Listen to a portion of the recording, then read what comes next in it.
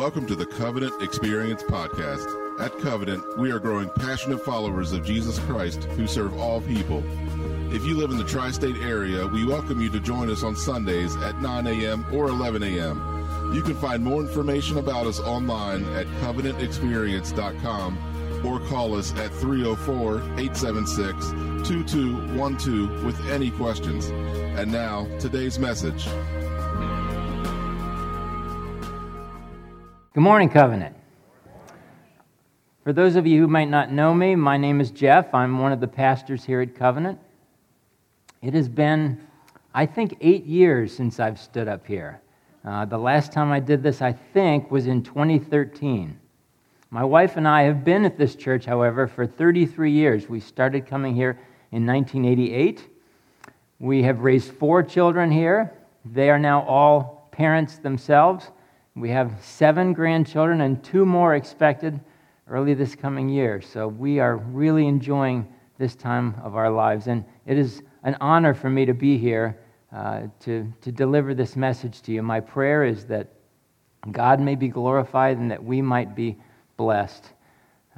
When Pastor Joel asked me to speak, I thought it would be fitting for me to build upon his series on peace in Psalm 23.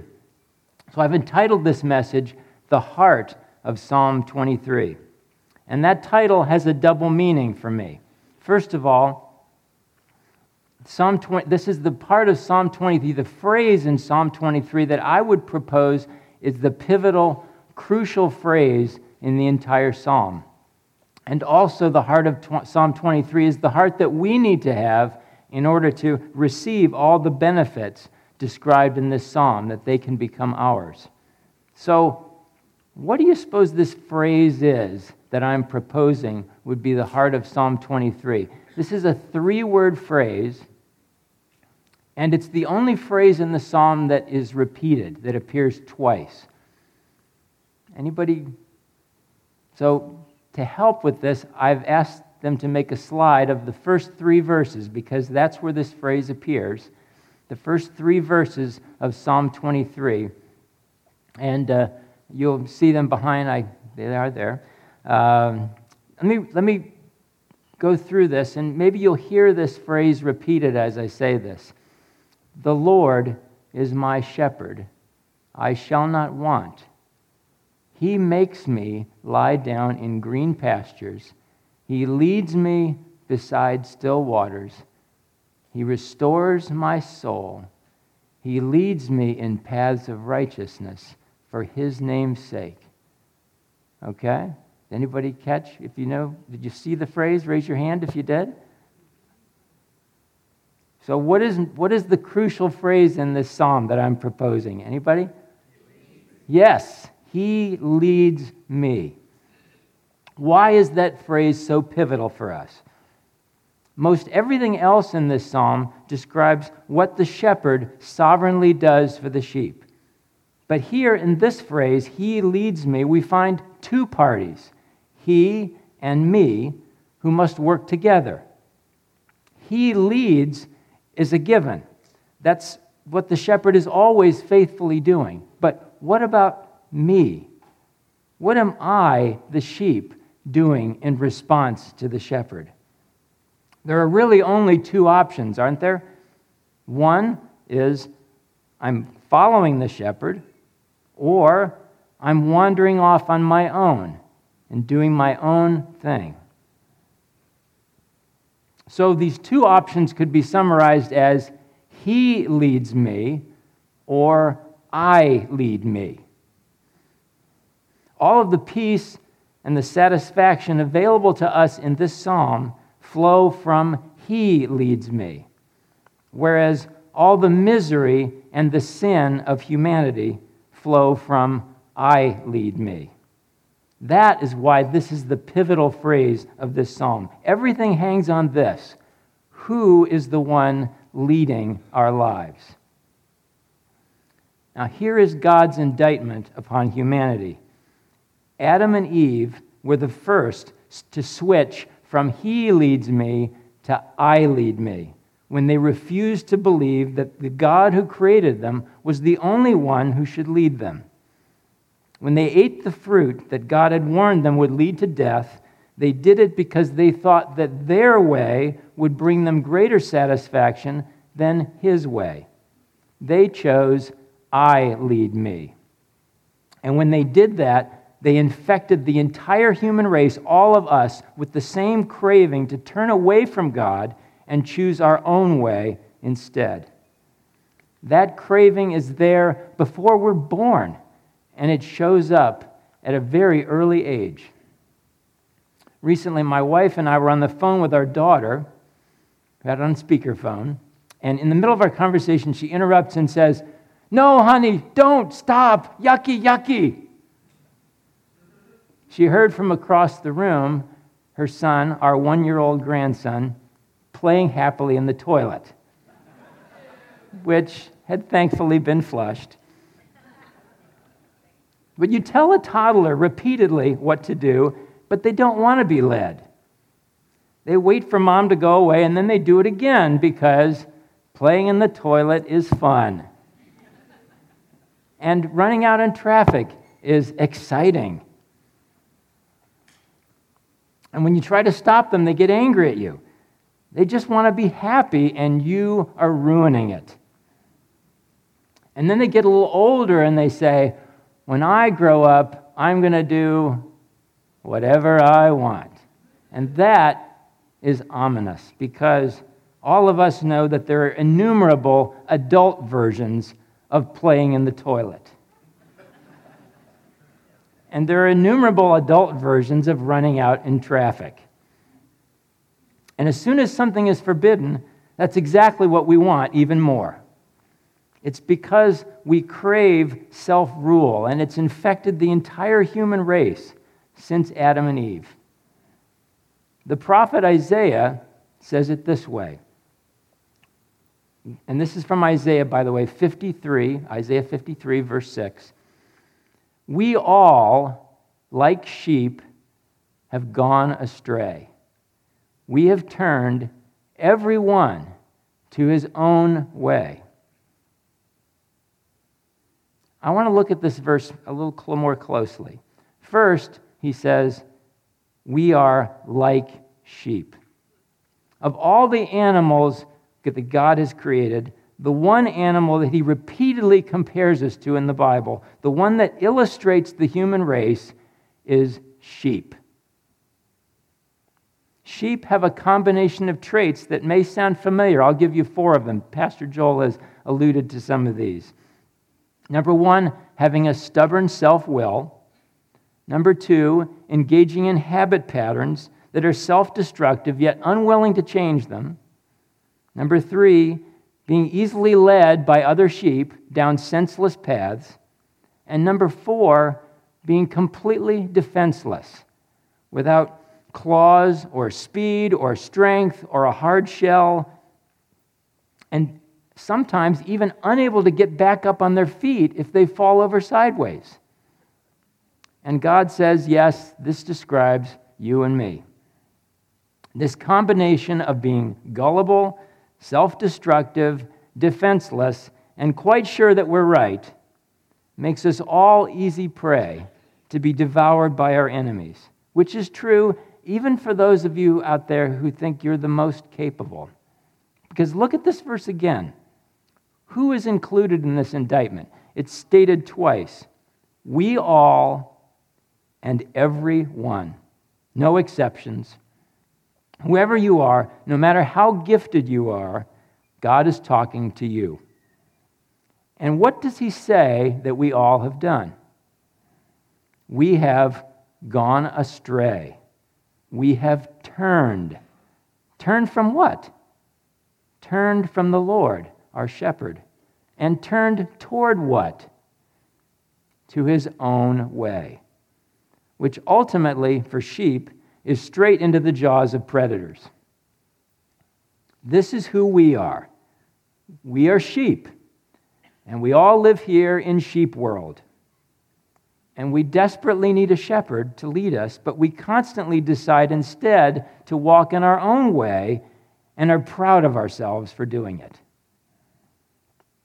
Now, fast forward about 1,000 years from the time that David wrote Psalm 23 to when a man comes on the scene in Israel.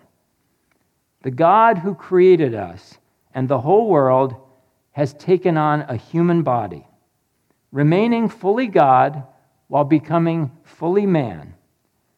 Like an artist who paints a beautiful scene on canvas and then steps forward into his own painting to live there. That's what Jesus has done for us. That's who we have in Jesus of Nazareth. And that man steps forward and teaches us in John chapter 10, verse 11, I am the good shepherd. The good shepherd lays down his life for the sheep, as if to say, remember when King David said, the Lord is my shepherd? He was singing about me.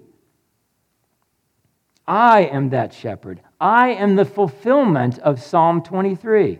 I created you. I designed you to be like sheep who desperately need a shepherd in order to thrive and not die.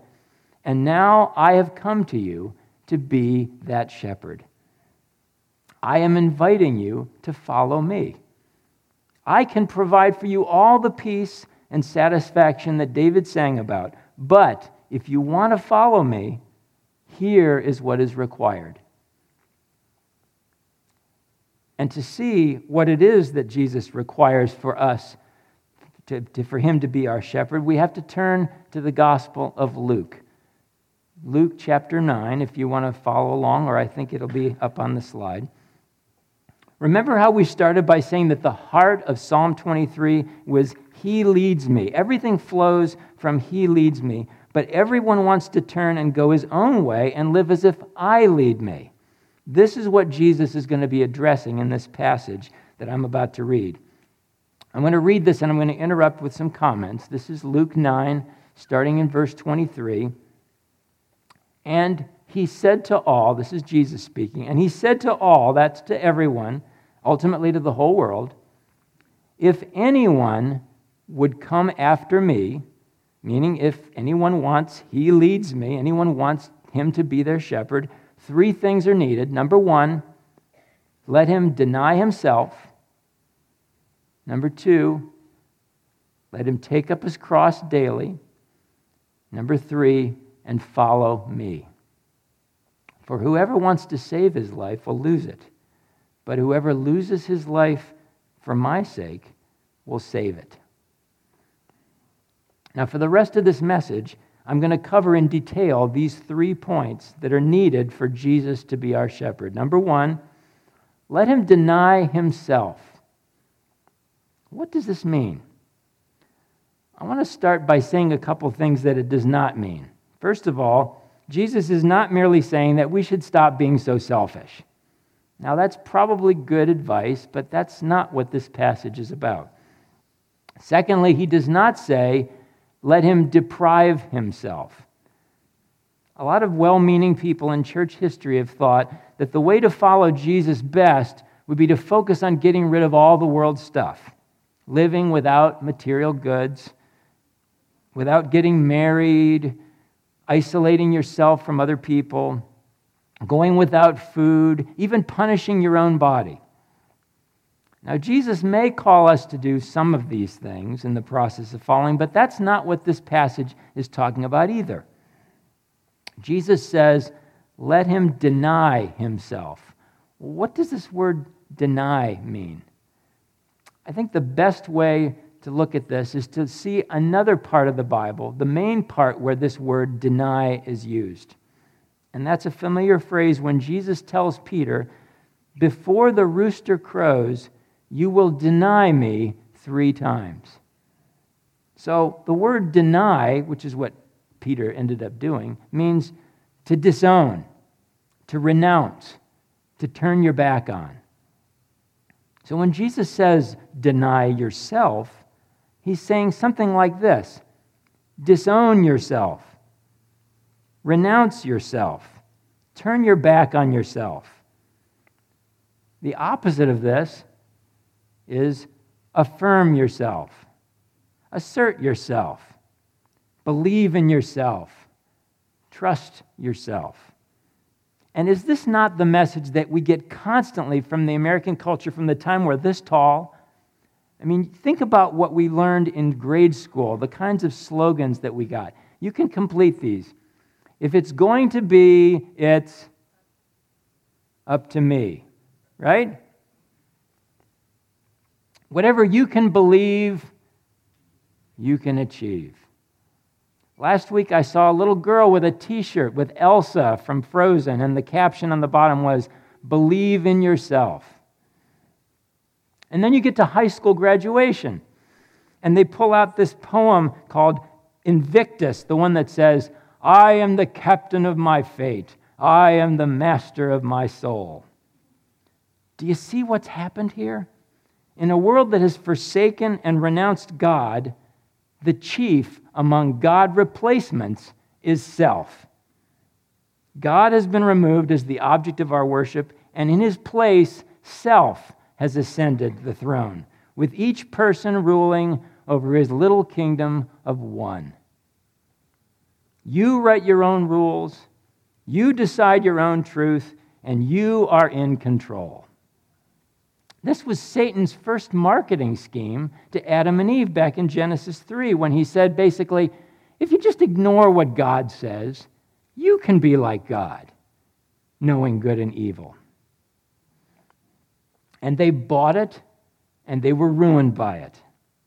And the result is that we all have this inborn craving for self-rule, which is self-worship.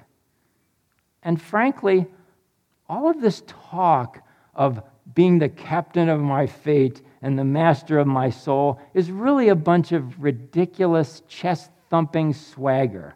We're not that smart. We're not that strong. And we're not designed for self-rule. We're like sheep who are pretending to be like God. So when Jesus says, if anyone would come after me, let him deny himself, he's saying, renounce yourself as God replacement. Stop trusting yourself. Stop ruling yourself. Because no one can live a life of he leads me without first renouncing the life of I lead me. Now, it has to be said that no one who begins to trust in Jesus or is a new believer jumps from I lead me to he leads me in one big step. It takes time to develop trust in any relationship, and the Lord knows this. So we spend time, all of us to some extent, in a kind of hybrid. Not as godless as I lead me, and not as righteous as he leads me, but in a kind of middle path of I lead him. This is an improvement from our pre-Christian ways when we didn't care about God. At least now God is in the picture.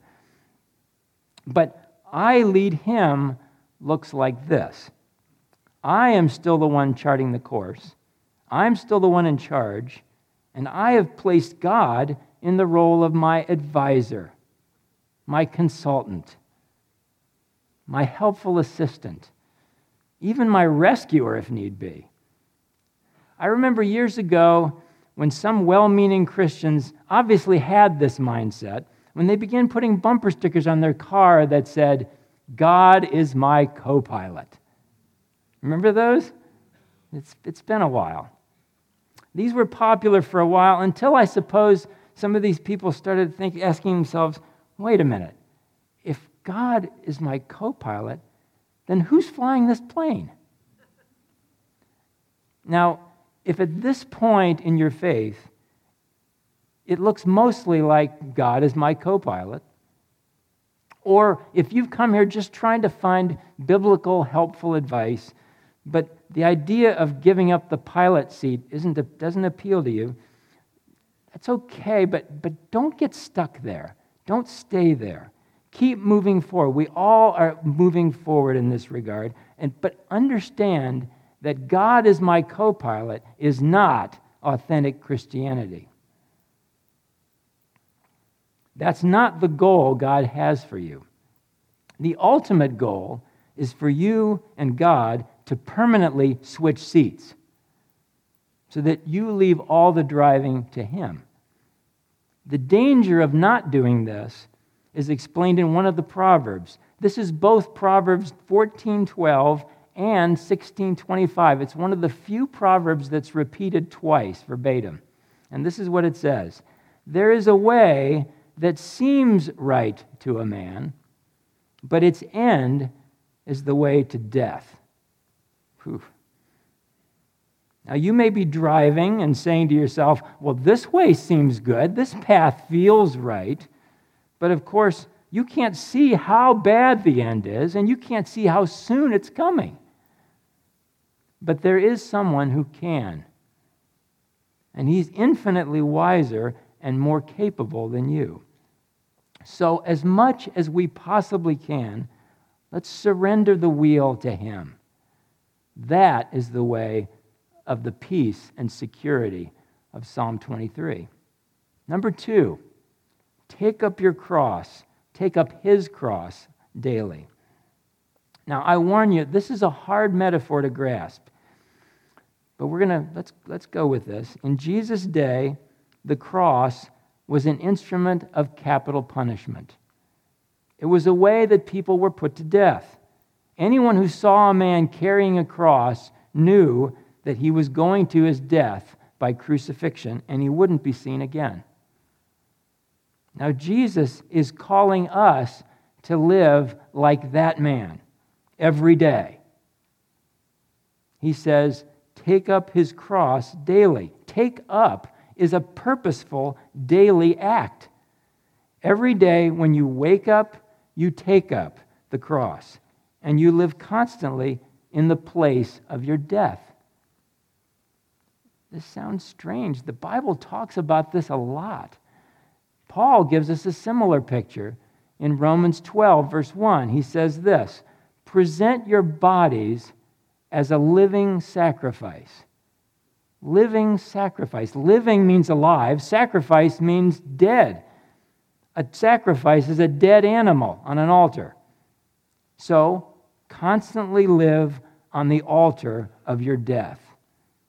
Constantly carry the instrument of your death. Jesus is calling us to be living and dead at the same time. Alive to Him and dead to that which is living in us that insists on its own way. So many biblical passages talk about this. You could do a whole sermon series on this, but I'll just give you one of them, and this is from 2 Corinthians 5.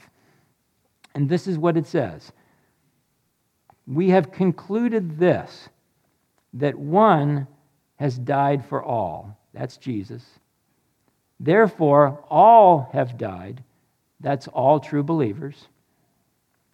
And He died for all, that those who live should no longer live for themselves, but for Him who for their sake died and was raised. So, what does this dead life look like? I think at issue here is what we would call our agenda. We have a certain way we want the future to go. We have certain people we want with us, certain things we want, certain outcomes we want. But all that goes away when we die, does it not? And living a life of He leads me requires a kind of death in which I surrender all those desires to Him, because His agenda will surely be different from mine. And guess whose agenda prevails? Proverbs 19:21 says this: many are the plans in the mind of a man, but it is the purpose of the Lord that will stand. God's kingdom is eternal, but our lives on this earth are so short, and all the things of this world are passing away. So in our hearts, we must not clutch or cling to the things of this world. All we have is on loan from God and must be held loosely with open hands so that He can work His agenda in our lives and we can be at peace as he does. That goes for our day-to-day schedules. That goes for our sense of our personal rights, things that we need to hold in our open hands. It goes for having our parents, our siblings. It goes for having our spouses, our children, our grandchildren. That goes for our homes, our possessions, our bank accounts. That goes for our future hopes and dreams and our retirement plans. And it goes for our bodies, our health, our memory, our capacity for independent living, our length of years. All to Jesus I surrender. All to him I freely give. So 1, in deny ourselves, we have renounced the false god of self. 2, take up your cross daily. We have died to self and its agenda. And that has prepared us for 3, follow me. These are the words Jesus always used to call his disciples on earth. And with these same words, he calls us today. The word follow means that we put our complete trust in him and in his agenda as we walk with him as the one in control. It means he sets our course, our direction, our pace. And we are called to forsake our own way, to go with him, to follow his example, to imitate him, to serve him. The word me, if we emphasize follow me, is exclusive. We follow only him and no one else. This is a call to watch out for and renounce every false god that we turn to for security. For example, human institutions, as we've seen in the current COVID pandemic, human institutions can be a great source of help, but we should expect that they will fail us because they are not God. Psalm 146, verse 3, says this, "Put not your trust in princes, in a son of man in whom there is no salvation." And then there's this cautionary quote on the topic of follow me that has always interested me. In John 12, verse 26, it says, this is Jesus speaking, he says, "If anyone serves me, he must follow me. And where I am, there will my servant be also." Now, why would Jesus have to say, if anyone serves me, he must follow me? I think this speaks to those in leadership in the church, as many of us are, that we must be led by Jesus if we're going to serve.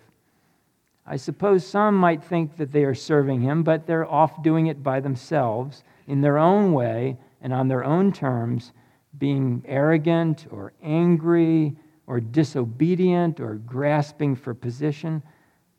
And people who do this are no longer serving Jesus, but rather something else that they've put in his place. We need to avoid that. So, 1, deny himself, renounce the false god of self. 2, take up his cross daily, constantly live as dead to self and its agenda. 3, follow me, trust completely and only in Jesus to be in control of your life. That is the only way that we can live the life of he leads me that we see in the 23rd Psalm, and the only way to have the peace that it promises. The problem we face is that our hearts, apart from the supernatural intervention of God, will not and cannot do any of this. This is how the Bible describes natural man. This is from Romans 3, and it's quotes from the Old Testament, specifically in this case, Psalm 14 and Psalm 53, which are identical in the beginnings. And this is how the Bible describes natural man. As it is written, None is righteous. No, not one. No one understands. No one seeks for God. All have turned aside. Together they have become worthless. No one does good, not even one. This is what God says about us. All of mankind desperately needs a shepherd, and at the same time, our natural man inclination is to push him away because there's nothing in our stubborn and hard hearts that desires God.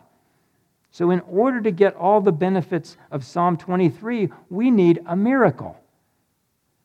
Wouldn't it be great if God could get on the inside of us and change our hearts and change our desires so that we could want to follow him? Yes, that is exactly what he does. The gospel, the good news, is that God does come to us and does do that. When we invite his Spirit, the Holy Spirit, to come and live in us, he slowly changes our hearts and minds so that the things of this world that we thought we had to have gradually lose their appeal. While at the same time, our great shepherd, the Lord Jesus Christ, gradually becomes the greatest treasure of our lives.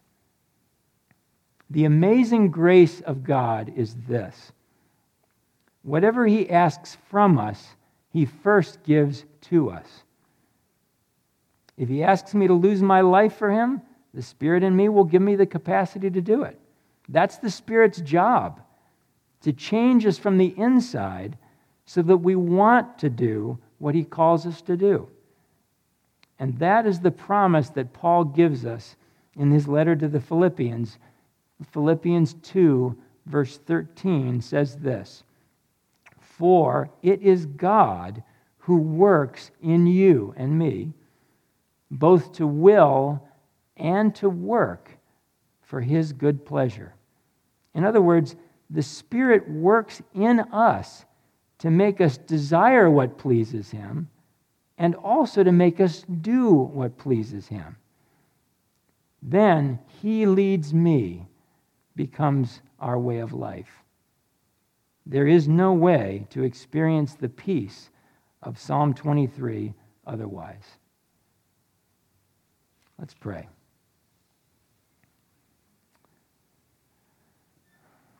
Lord God, thank you that you are our shepherd. Thank you that you have come to us, fully God and fully man, and offered to give us the peace that David promised. Lord, thank you that you have given us of your Spirit, that your Spirit lives in us.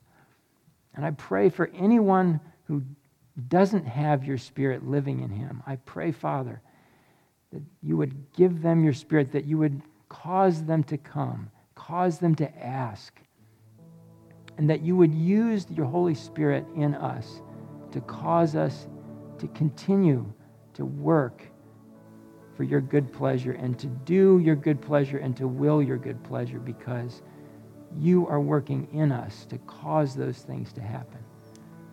That is our hope. That is the hope of our salvation.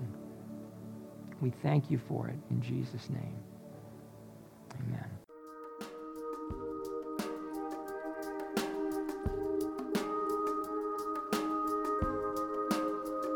Hi, everybody. Pastor Joel here, and I am so glad you stopped by. I pray this podcast helps you in your walk with God.